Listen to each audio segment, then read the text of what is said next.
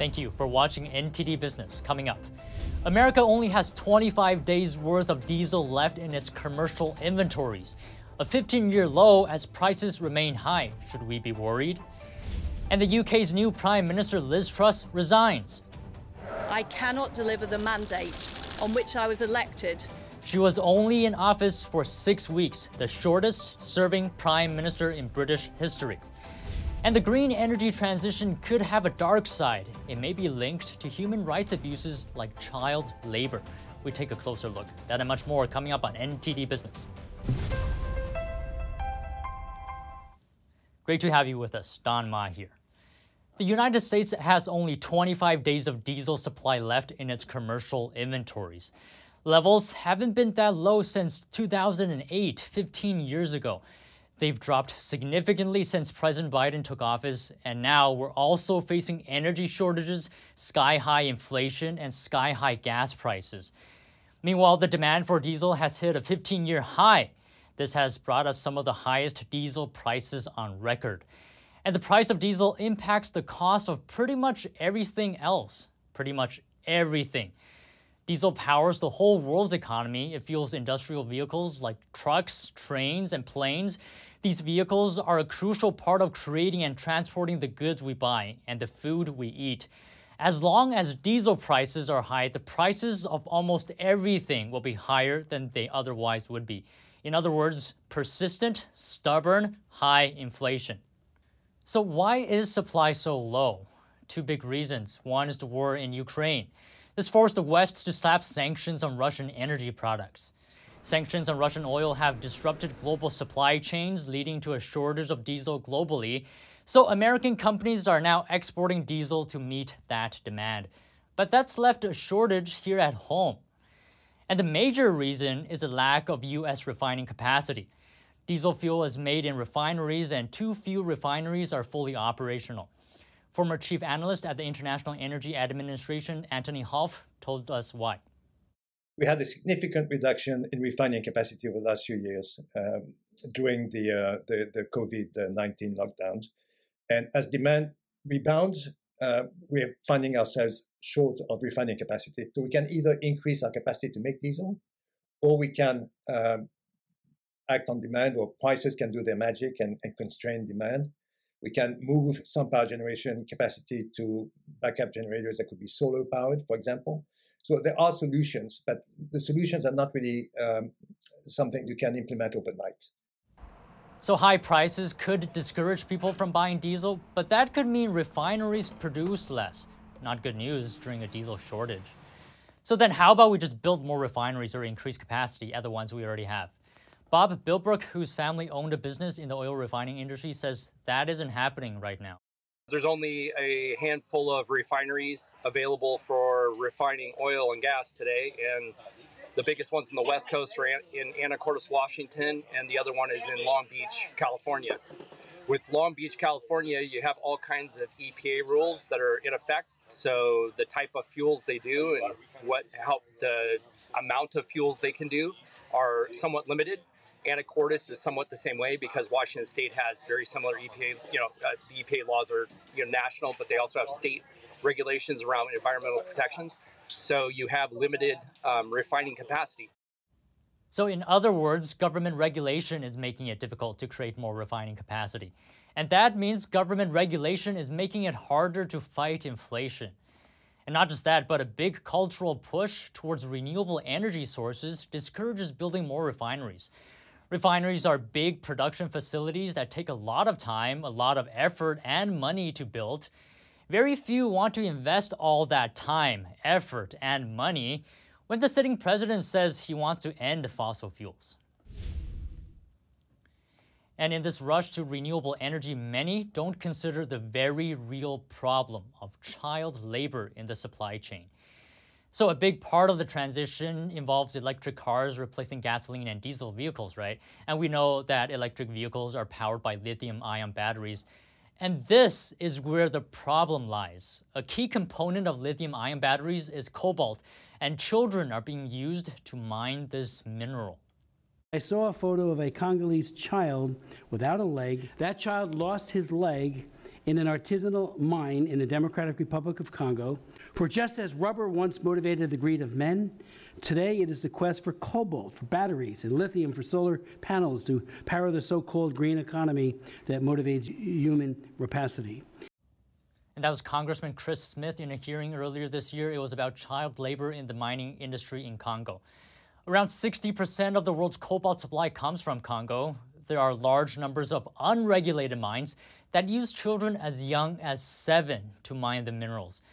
And as you can imagine, the working conditions there are deplorable, even for adults.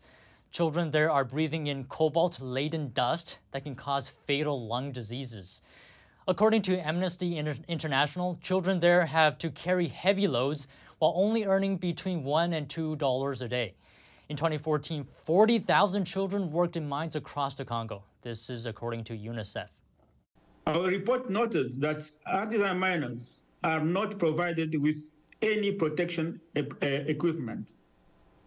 They work 7 days a week and more than 12 hours a day. In reality, their working hours are not defined.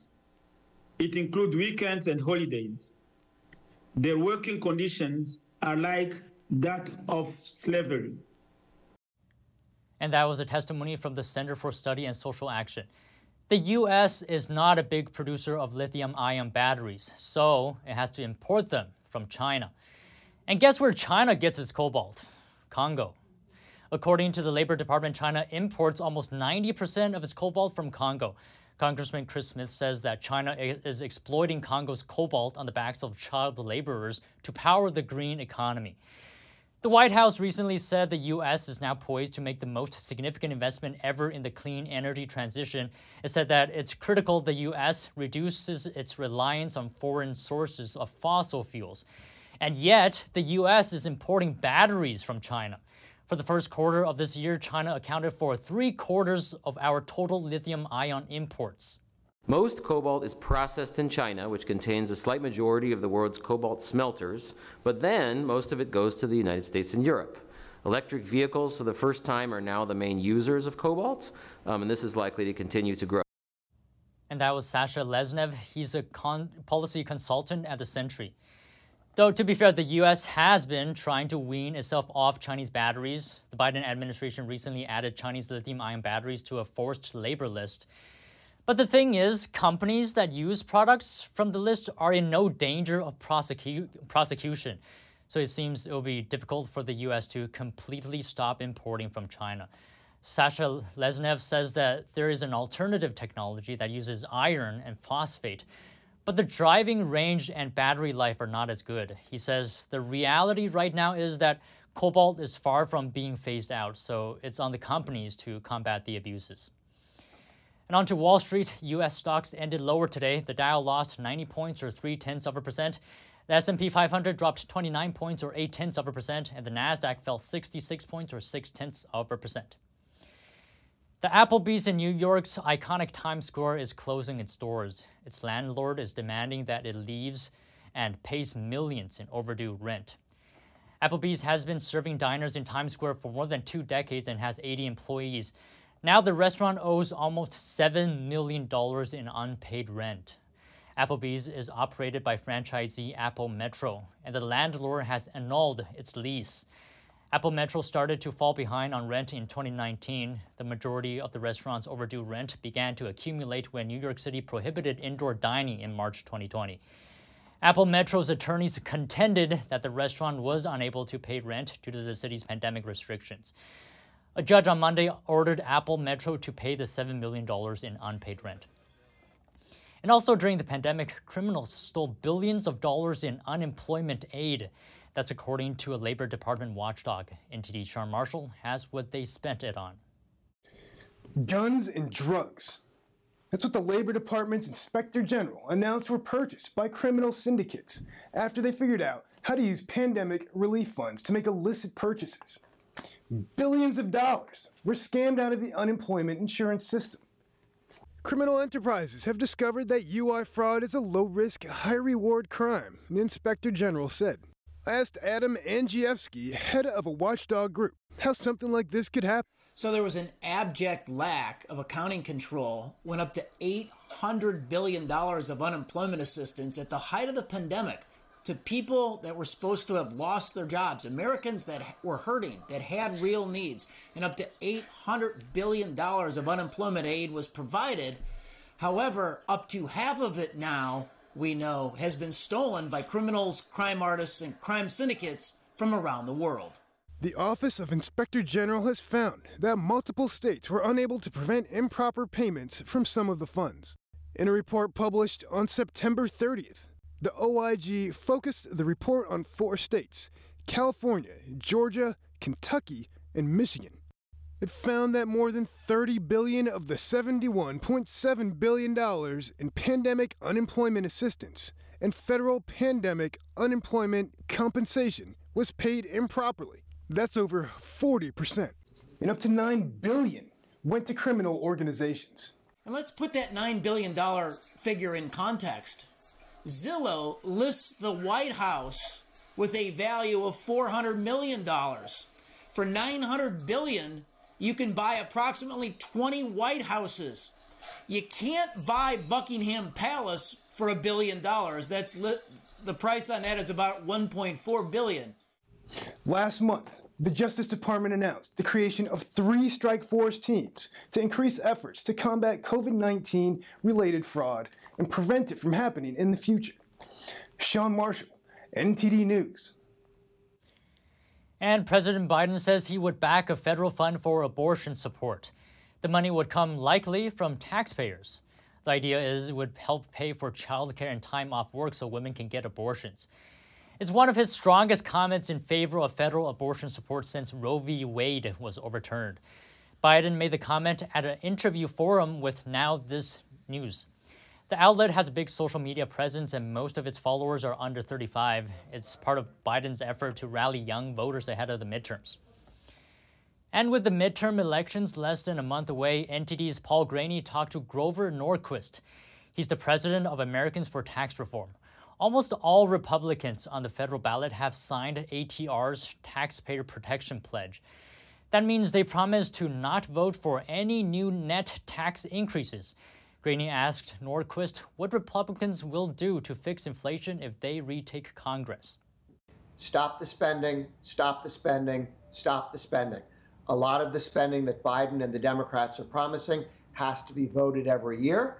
And the Republicans, as they did with Bill Clinton, when he lost the House and the Senate after 2 years, they basically said, all of those spending plans you have, they're gone. All the new spending programs, not happening. Spending slowed, and we ended up with a balanced budget. I think you'll see a very serious reduction in spending levels from what Biden had hoped to get. And also there's a measure to index capital gains for inflation. So if you had a property or a stock that went up in value a lot, but most of it was inflation, you wouldn't pay capital gains taxes on the gain that was just inflation. This would be very pro-growth and save taxpayers money. So what do you think? Because it seems that things are so polarized up there in D.C. You think if the Republicans were to take control of either chamber, you think there's going to be some bipartisan work on this, or you think Republicans are just going to block anything the Democrats do try and put through? Well, certainly what Biden wants to do is tax more, spend more, and regulate more. And the Republicans now, and in a majority in the House and Senate, would spend less, tax less, regulate less. So there will be a bipartisan agreement, but they're moving in different directions. So the Republicans will reduce the amount of taxes, the amount of regulations, and the amount of spending that Biden wanted. How much? It's going to go back and forth. Neither party is going to be happy, because the Republicans will think correctly Biden's allowed to spend too much, and the Democrats will feel correctly that the Republicans stopped much of the spending and taxes and regulations that they wanted. So there'll be the stop to the lurch to the left of the last 2 years. It seems by any polling measure, it seems inflation is the key topic this year. And I assume it will be for 2024 as well, looking at the way things are happening. Do you feel Republicans need to be careful not to get caught is partly to blame if 2024 comes? Perhaps voters will say, hey, you know, Republicans were in charge for 2 years. The inflation didn't get any better. You think they're going to compensate a little bit for that if they do get in? Well, that's a very interesting question because, of course, if the Republicans win the House and Senate, they don't get to run Washington. They can stop some things that Biden wants, but as long as there's a Democrat president, it's a little hard to blame anybody in the House and the Senate for what happens because only the president can sign the bill at the end of the day. So there will be a disappointment, and the Republicans should make it clear. We're going to stop as much of Biden's spending as we can. Some of it's on automatic pilot, that it's an entitlement. You can't reduce it. You can't vote to stop it. Biden would veto a vote like that. So the Republicans should not overpromise. They can stop new spending. They can, in a fight over debt ceiling, pull back some spending, as we did with Obama. But there was a lot of blood on the floor before that got fixed, and we reduced the spending that Obama wanted. So neither side's going to be very happy. But the more the Republicans can bring spending and regulations and taxes down, the stronger the economy, the more likely they can make the case we deserve the presidency as well. Grover Norquist, we really appreciate it. Thank you, sir. You got it. Good to be with you.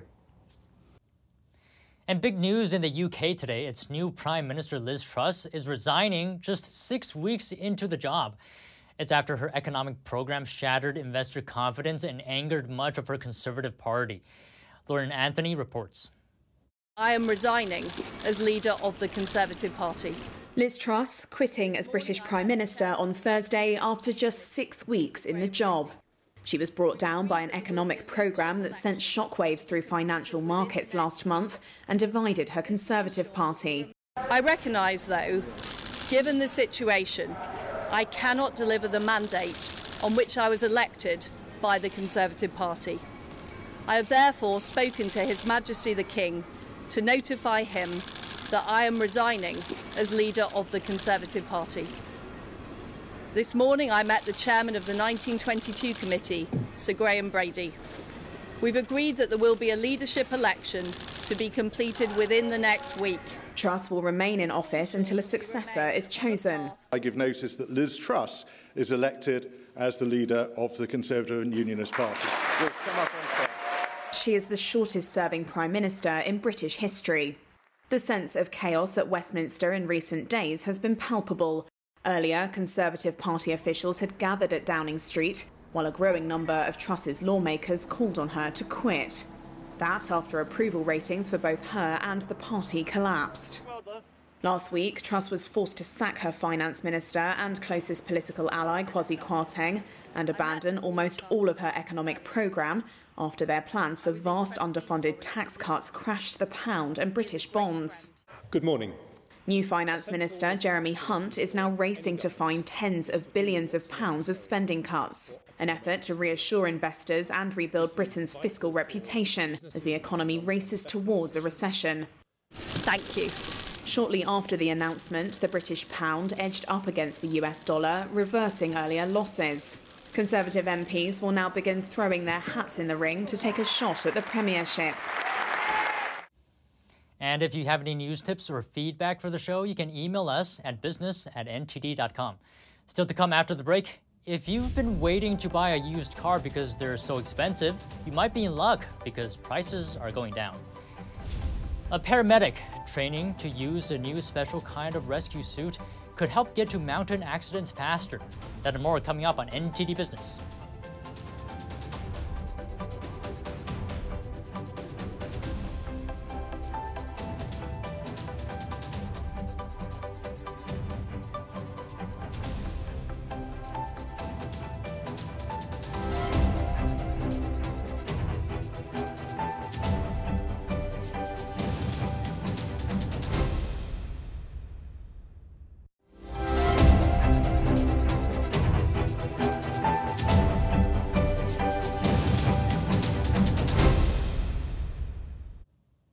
And welcome back. Americans who's been waiting to buy a used car may finally be able to. Wholesale prices for used vehicles dropped more than 10% year over year in the first 15 days of October. That's according to wholesale auto auction company Manheim. Prices dropped across the board. The biggest drops were for used luxury vehicles and SUVs. And it could be time to take a closer look at your finances because today is National Get Smart About Credit Day. This is an annual national campaign when bankers volunteer to help people learn about developing strong credit. Among the factors that can affect a person's credit score are reports to collection agencies and late payments. National Get Smart About Credit Day debuted in 2003 by the American Bankers Association. And an Ironman-style jet suit may soon be used for mountain rescue. Take a look. Jamie Walsh, an emergency paramedic with the Great North Air Ambulance Service, has been helping to test the technology's suitability for use by paramedics while learning to fly. We've had probably about 8-9 days worth of training to get to a point now where we're in a position to actually reach a casualty on a mountainside in Cumbria is really exciting. The test flight in England's Northern Lake District took place in heavy rain and with winds gusting at more than 30 miles per hour. Countering the wind is when you're coming up over a ridgeline is sometimes a little bit difficult, but actually if you're expecting it, it's a very stable piece of equipment and you can counter it and maneuver it and manage it quite safely. The jet suit from Gravity Industries has been in development since 2017. The latest 3D printed version has 2 mini-jet engines on each arm and 3 in the backpack. It can reach speeds in excess of 85 miles per hour at more than 12,000 feet, although for safety reasons they normally hug the terrain at much slower speeds. So what we've really learned as really a jet suit company is that paramedic response is all about getting to the side of that critical care patient super fast, a bit like a paramedic on a motorbike. Earlier in the year, Browning flew up a mountain that takes around 2 hours to walk, completing the 750-meter climb over a 2-kilometer distance in just 3 minutes 40 seconds. Our ability to get over any terrain in almost any weather and get alongside that casualty, often faster than a helicopter or on foot, that's turned out to be super valuable. Gravity Industries is also working with elite and special forces, including at sea. Last month, they flew off the back of the Royal Navy's aircraft carrier HMS Queen Elizabeth in New York Harbor. And that's all we have by the NTD business team and myself, Don Ma. You can follow me on Twitter too if you're there. And if you have any news tips or feedback for the show, you can email us at business@ntd.com. That's all for today. Thank you for watching. We'll see you tomorrow.